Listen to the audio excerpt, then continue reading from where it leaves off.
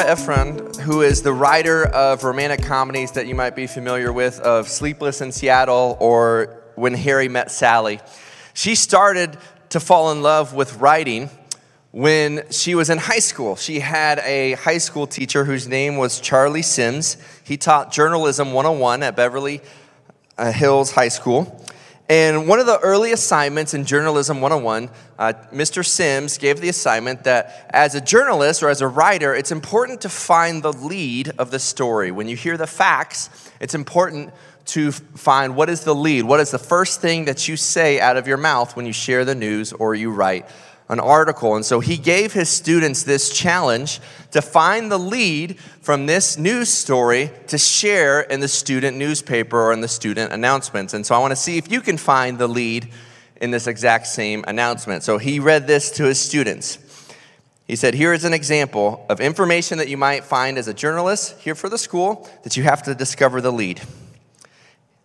And he told his students, he said, Mr. Kenneth Peters, the principal of the high school, announced today that the entire faculty will travel to Sacramento next Thursday for a curriculum in new teaching methods. Speakers include anthropologist Margaret Mead, college president Dr. Robert Hutchins, and California Governor Pat Brown. Now he said, okay, there's your information, students. Now write what is your lead statement or your lead story from that story. So they went away typing on their manual typewriters. That's because those were things. And so they started typing up on the typewriters, and they would turn in the lead. And he's like, oh, good try. Nope. Good try. Nope. And so some would talk about Sacramento. Some would talk about the governor of California being there. But can you guess what is the lead to that story? It says that there is no school next Thursday. See, the first sentence of that statement was that the entire faculty would travel to Sacramento. And so he said journalism is not just regurgitating facts, but finding what is the most important detail for the audience to which you're communicating. And so for the lead in that story is that for the students is, hey, guess what? Next Thursday, there's no school. And so for us in our lives, the question I want to start off this morning's message with is, what is the lead in your life? If you examine the facts of your life, your details, your relationships, what is it that directs you? What is it that describes you? What is the most important fact that would tell someone about who you are and what you do? And when you examine the lead in your life, it comes back to what is your primary priority? The word priority originated in the 14th century from a Latin word meaning this mattered the most. Now, the word priority used to remain singular, and that it wasn't until the 20th century that they made that word plural, priorities, and changed the definition slightly to mean something that matters. Now, I'm not going to give you a hard time because I myself will use that phrase, okay, what are your priorities? And we make it plural. But what's important to understand that it starts with what is most important, what ranks first in your life, what has precedence in your life. Because if it's anything other than your relationship with God, then you're missing something. And that if Jesus is not the Lord of all, then he's really not the Lord at all in your life. God doesn't settle for second, third, or fourth place. He does not even settle for the first in a line of many. When we were in our launch team phase as a church plant getting ready to start, we walked through the book of Colossians, and we talked about how in Colossians 1, Jesus is described as being preeminent. And preeminence means only, not just first, but only. Think of it this way, that imagine standing there on your wedding day, the groom would not say to his bride, honey, I love you. You are the first in a line of many. I have other ladies there on the side, but you get the first dates and the best ones. Don't you worry. Yeah, that's doomed to fail, okay? The same thing is true in our relationship with God. God doesn't want to just be first in a line of many. He wants to be only. And so the question to start off this morning is, what has the lead in your life, or what is your primary priority? Because if it's anything other than your relationship with God, you're going to be missing something. And when it comes to scheduling our priorities or what we think is most important, Author Greg McKeown says this. He says, remember that if you don't prioritize your life, somebody else will. If you do not set the priority in your life, somebody else will set it for you. Now, if you're taking notes, you can write down the big premise for this morning is this statement, that the right decision can change your direction. The right decision at the right time, one right decision can ultimately change the direction in your life. If you are going this way and you are walking, deciding to make the right decision can completely change the direction of your life. And I believe that you are one right decision away this morning from changing your destiny. Here's what I mean by that, is that there is this concept in psychology called value attribution, where our brains are not strong enough to take in all the information at all times at a maximum level. And so what we do is we take mental snapshots and we assign value to a person or an object or an idea the first time we interact with that, so that when we see that person, that idea, or that thing in the future, our mind has a mental shortcut and says, oh, that is worth this much. And so that's how you can be in a crowded room and you can have a conversation with someone and block out the other noise in the room because you have not attributed value to what's surrounding you. Where at the same time is that as you start to look for something, that you will now notice it everywhere. For example, my wife and I were in the process of getting a new car. Our old car is on its last leg. It's kind of dying there. And so isn't it interesting that when you look for a new car, guess what you see on the road all the time? The exact car that you're looking for. Now, do those all of a sudden appear, or was your mind just more present because you are attributing value or you're thinking about something continually, and so now you notice it more often? Another example of value attribution is the idea of diamonds. Diamonds are seen as rare, but it really hasn't been until the last 75 years that they've really been valued at such a high level. There's a corporation, the De Beers organization, discovered these massive mines and in a sense for a long time held a monopoly on the diamond production because they owned most of them. And so they actually limited the amount that they would produce and put out into the supply of the world, so to have the balance of supply and demand. And so by putting out less, they actually raised the value, and they just told people over and over again that it was rare. So they limited the supply. They said, no, you need a diamond, and that diamonds have to be it has to be a diamond for an engagement ring. And then they started giving diamonds to celebrities and started putting it in movies. So right along the same time that movies and TV shows were being developed, you saw major motion pictures and people like Marilyn Monroe singing songs like Diamonds Are a Girl's Best Friend. And so now they started organizing it that I didn't realize that every kiss begins with K until a commercial told me. Okay? Now what separates a diamond, honestly, from a rock?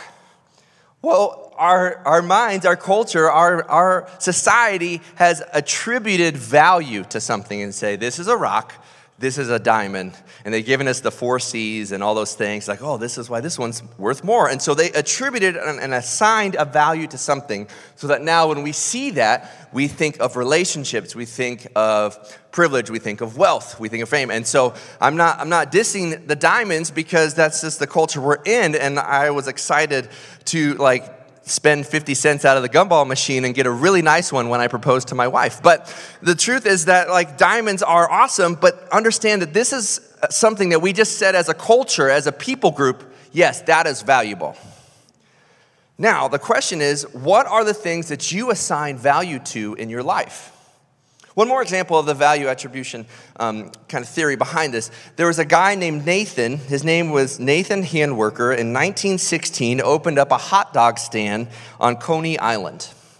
Now, eventually, this would become Nathan's famous hot dogs, and the site of the yearly hot dog eating contest, where now Joey Chestnut somehow, an unhuman-like, can eat over 70 hot dogs, I think, in 10 minutes, which is that's not I don't think it's possible, and it's kind of gross. But how someone said, like, wow, I want to eat 70, I want to do that someday, right? I don't know how that was someone's goal. Anyway, so all of the hot dog eating contests, the famous Nathan's hot dogs, all of this started in 1916 when this Polish immigrant came over and opened a hot dog stand.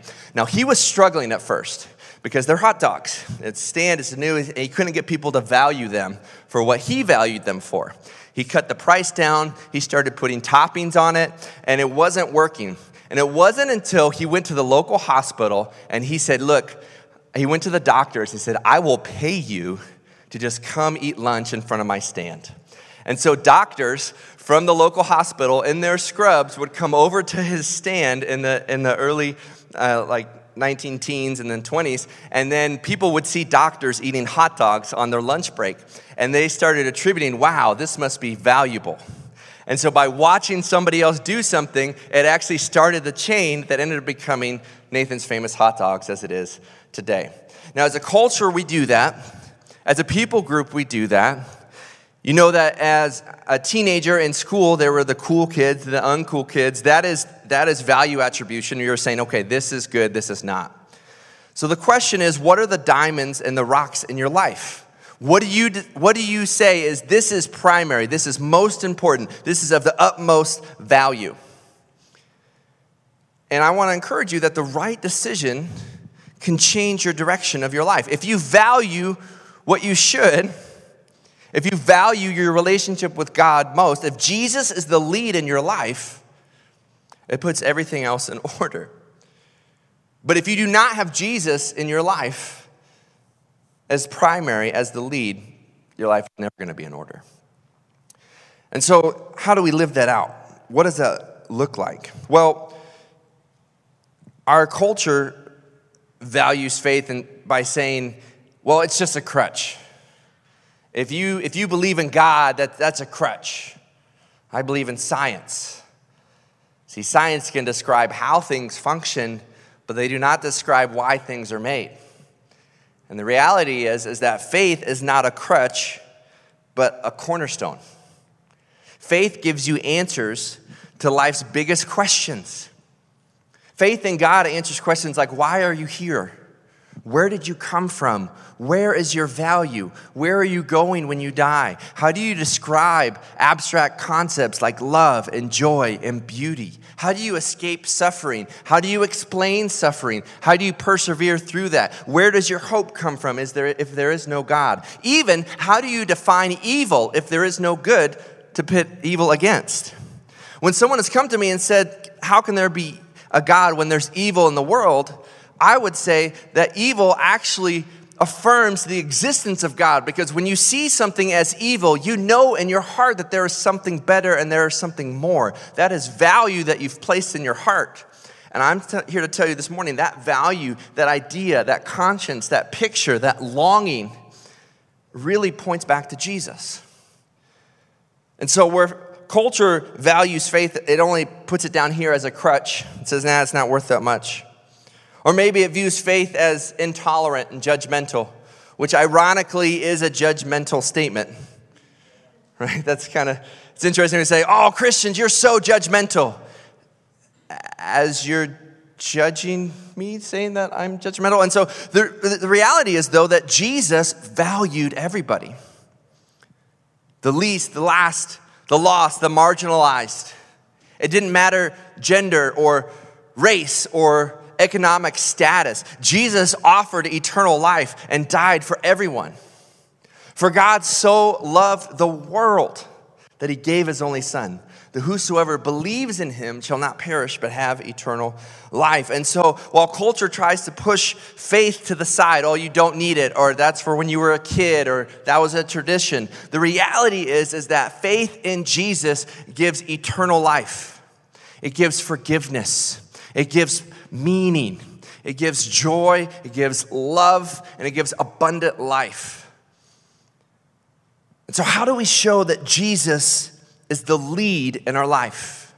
And I want to spend a good chunk of our morning here talking about one way that we can do that. And I want to ask you the question of every single person in this room: have you made the decision and have you been baptized?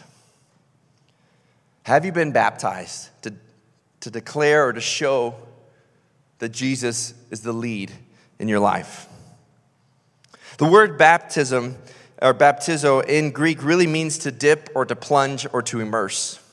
It's used roughly 100 times in the Bible. And I want to just address the question of, okay, who should get baptized? Or really, should I get baptized? I don't know. Like, I've heard about it. That just seems really churchy. Like, I get spirituality. I get believing in God. I get praying. But, like, going in water and being dunked, that seems a little like a cult. I'm just going to be straight with you. It's weird, okay? If you didn't believe in God, or maybe you came and you, because of family, and you walked in and you saw people with their hands raised and someone going in the water and coming out, back up and everyone shouting, you were like, that's weird, okay? But what does the Bible actually say? If Jesus really is first in our life, what does the Bible actually say about baptism? What does it look like? What does it mean? And what could it mean if you take that step? Well, let's dive in. There's 3 things that the Bible tells us about baptism. Number 1 is that Jesus is our model. Jesus is our model. If you're sitting there thinking, I'm too good to be baptized, that seems too weird, like I'm an adult now or I'm past a certain age, I don't know if I want to get in the water, that seems odd. Understand this, Jesus was baptized. The creator of the universe, if anybody does not need to get baptized because they got their stuff all together, it would be Jesus. But notice what it says here in the Gospel of Mark. He writes this in Mark chapter 1, verse 9 to 11. In those days, Jesus came from Nazareth of Galilee and was baptized by John in the Jordan River. And when he came up out of the water, immediately he saw the heavens being torn open, and the Spirit descending on him like a dove. And a voice came from heaven, "You are my beloved Son. With you I am well pleased." So this baptism marked the early start of the ministry of Jesus. And how awesome would it have been to be by the water and to hear a voice from heaven. "This is my beloved Son." You're like, wow. Okay. But don't miss this, that Jesus himself humbled himself to the point of baptism to give us a picture of what he was going to do just a short time later. And to give us a model of what he then calls us to do. So Jesus himself is our model to get baptized. Secondly, baptism is a part of our mission. So before we quickly write off, I don't need to get baptized, it's in the very mission statement of who we're supposed to be as a people group and as Christians and as the church. Jesus says at the end of Matthew chapter 28, he says, "Go therefore and make disciples of all nations, baptizing them in the name of the Father, the Son, and the Holy Spirit, teaching them to observe all that I've commanded you. And behold, I am with you always to the end of the age." We are called as a church to go and make disciples, baptizing them. And this idea is that baptism is an outward picture of an inward belief. It's a declaration of a decision that you've made personally. So you declare publicly, you decide personally. And so when you say things like you accept Jesus into your heart, that's kind of hard to see your heart. Right? But what you're saying to the people around you, to the body that celebrates, that you are saying, I believe this, I commit my life to you. So baptism is so quickly attached to salvation because it is a picture, it is a tangible picture that people can celebrate their commitment to God. So Jesus is our model. Baptism is a part of our mission, but also baptism is a picture of the miracle itself. The very beginning of the church, Acts chapter 2, Peter preaches a sermon, and then the people respond starting in verse 37. He says, "Now when they heard this, they were cut to the heart, and they said to Peter and the rest of the apostles, 'Brothers, what shall we do?' And Peter said to them, "Repent and be baptized, every one of you, in the name of Jesus Christ for the forgiveness of your sins, and you will receive the gift of the Holy Spirit. For the promise is for you and for your children and for all who are far off, everyone whom the Lord our God calls to himself."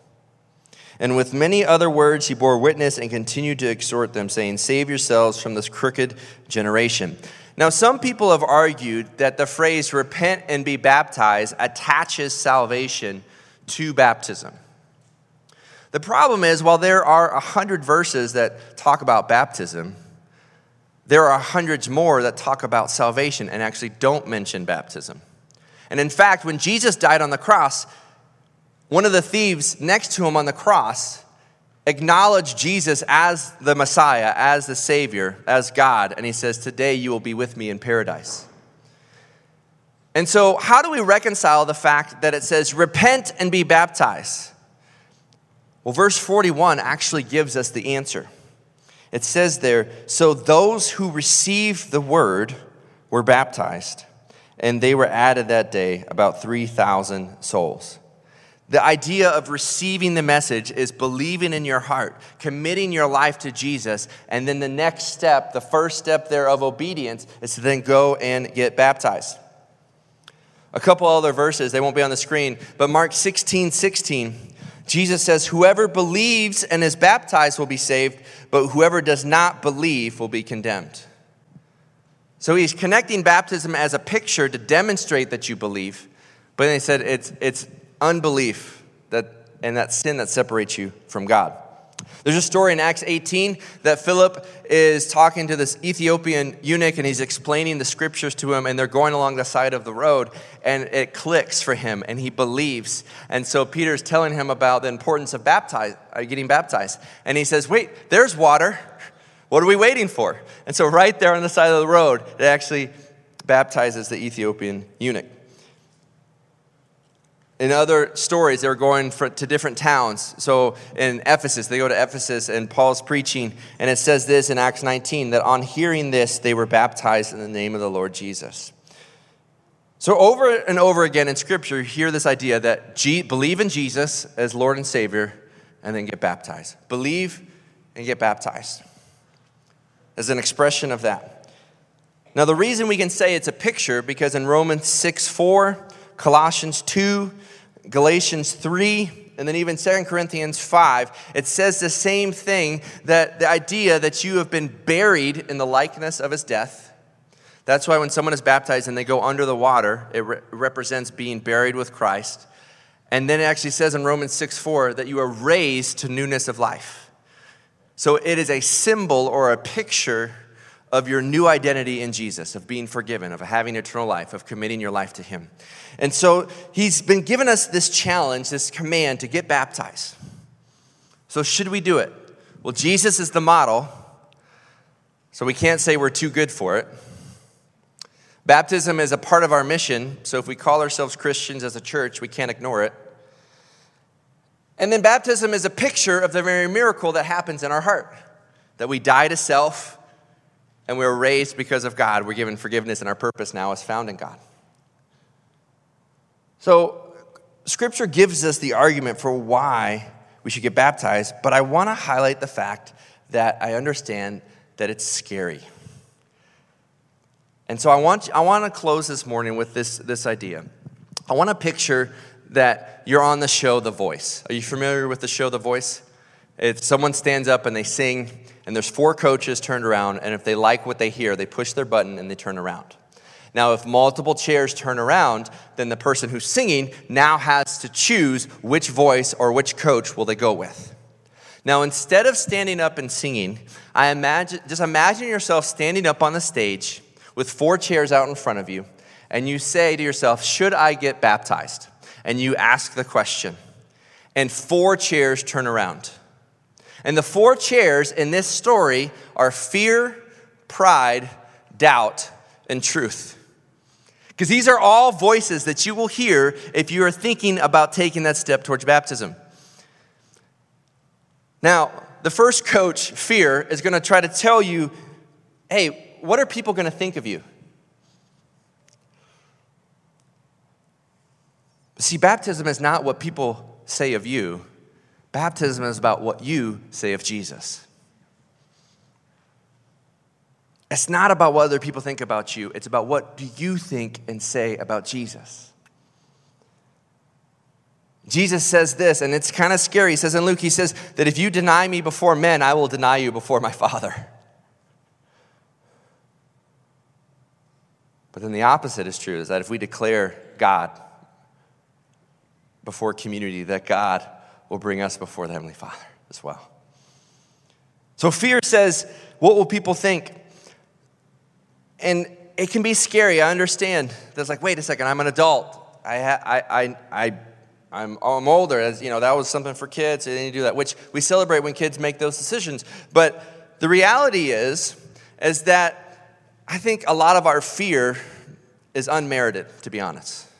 Like if we were in another country where we would be persecuted and killed for getting baptized, I could understand maybe a little more fear coming in our faith. But people are actually still doing that. But in the Bible, it actually says God did not give us a spirit of fear, but of power and of love and self-control. And when you're in a family setting, man, I can promise you this, you are going to be celebrated and you are going to be loved. I never remember going to a wedding that when the bride walked down, you started hearing boos. That'd be really awkward, wouldn't it? Everyone stand, here comes the bride. Boo!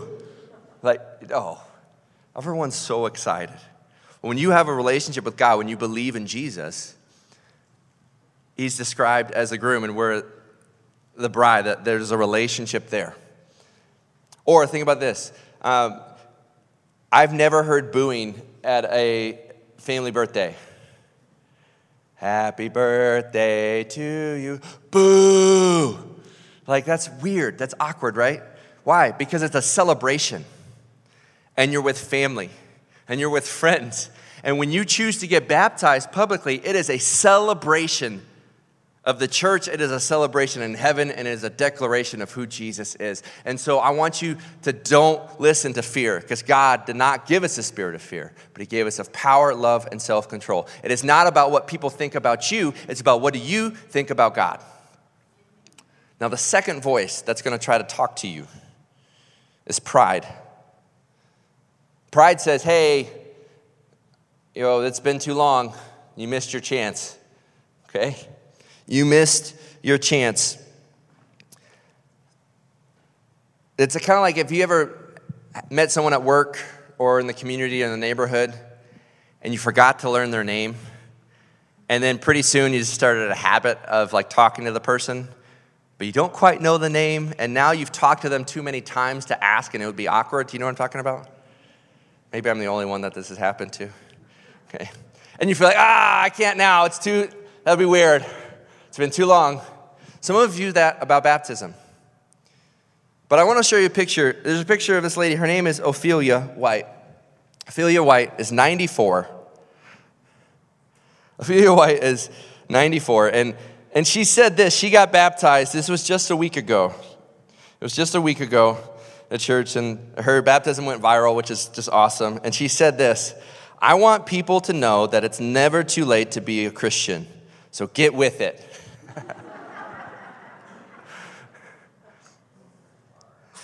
See, baptism does not diminish your past. It's not saying, okay, I am awful before. Baptism is not diminishing your past. It's a declaration of your future. Fear is going to say, no, you can't do that. Pride's going to come in and say, hey, you missed your chance. It's too far. And then doubt's going to say, hey, nah, you're not good enough. You're not ready. Who do you think you are? You have issues. Everyone has issues. See, the baptism is what's seen as an open-handed issue. And I say that because I want to respectfully understand that there are different traditions and practices. And so maybe some of you in this room grew up in a tradition that practiced the sprinkling of water on babies. Now, the heartbeat behind that is a dedication of a child. In fact, on February 9th, we're going to do what's called a baby dedication here in this church. But a dedication of a child is that you are saying, I am committing to raise this child under the Lord's wisdom, and I'm giving this child to God. But that dedication is not a picture of salvation. Let me share with you all the scriptures in which infants are baptized. There are none. There are none. Church tradition actually, years later, even hundreds of years later, started this practice out of fear for their kids. And so they would take verses that someone in their entire household was saved. Those were the verses they were pointing to. Now, the household never talked about infants, and there are actually 0 instances of a baby being baptized in there. Now, if baptism actually means immerse, well, that seems not humane to immerse a baby in water. And so then they kind of started sprinkling. And so there is a respect, and I understand the intent of that. And I want to point out that baptism, I think we've shared, is not what saves you. So if you were sprinkled as a baby, I don't want to discredit the past, okay? But I want to share as your pastor, as a friend, of what Scripture actually says. And of 100 times the word baptism is used, every single time it's referring to immersion. And sometimes it talks about baptism of the Spirit, but again, one is a physical picture, the other one is a spiritual reality. And so if you're saying to yourself that, man, I was sprinkled as a baby, does that count? What I want to ask you is that I can't think of a better gift to give your family, your friends, and your community than publicly declaring Jesus Christ before them. And so don't listen to fear. Don't listen to pride. Don't listen to doubt. Instead, listen to truth. Because here's what truth says. Truth says that if you believe that Jesus is your Savior, you are ready because Jesus is waiting. God himself was baptized. It's in our very mission, and it's the picture of our salvation. I can't think of a better statement and legacy to leave your family than to publicly declare that you are committing your life to Jesus. So as the band comes up on stage, I want to challenge you with this. Are you ready to make that declaration? In 2 weeks, on February 2nd, we're going to end our service with baptism. And are you willing to take that step? Taylor's sitting out here and took that step in the fall. And I think she can attribute too that, was that a good or a negative experience? It was amazing. And in front of her friends, in front of Loving Community, declared publicly that she believes in Jesus. So I want to encourage you and challenge you. Are you willing to make that commitment public? If you close your eyes and bow your heads for just a minute, I want to pray for us. And before you can get baptized, the one stipulation is that you receive Jesus into your life. And if you've never prayed to receive Jesus, I want to give you that opportunity right now. And I want you to pray along with me. Dear God, I acknowledge that I'm a sinner. I can't go through life alone. And God, in my humility, God, I believe that Jesus, you are God, and that you are my Savior. And that by dying on a cross, you paid for my sins, and by rising again, you conquered death. And so, God, I believe in you, that you are the only way to heaven. And I commit my life to you, God. And God, for those who have made that decision, may this be a Sunday that they can look back on the date that they are baptized. Because it's not something that if you're not feeling good, you need to get baptized again and again. It's not about a feeling. It's not about just an experience. God, it's about obedience.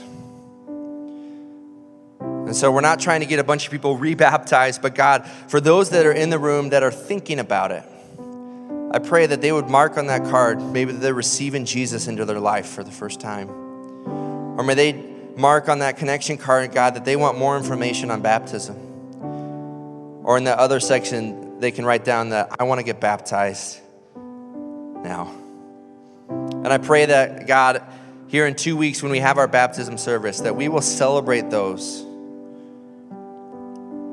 who are old enough to understand who you are and are making a decision on their own, that they're saying, I believe. That they will not listen to the voices of fear, of pride, and doubt, but God, they will listen to the voice of truth, and they will walk in obedience, and they will decide to get baptized in your name, Jesus. And so it's in that power we thank you and we praise you. And God, I pray for those that have been baptized, may we just re-examine our hearts. May we make sure that you are the lead in our life and that we can make that right decision to change the direction and destiny in our life, God. We love you. And it's in your son's name we pray. Amen.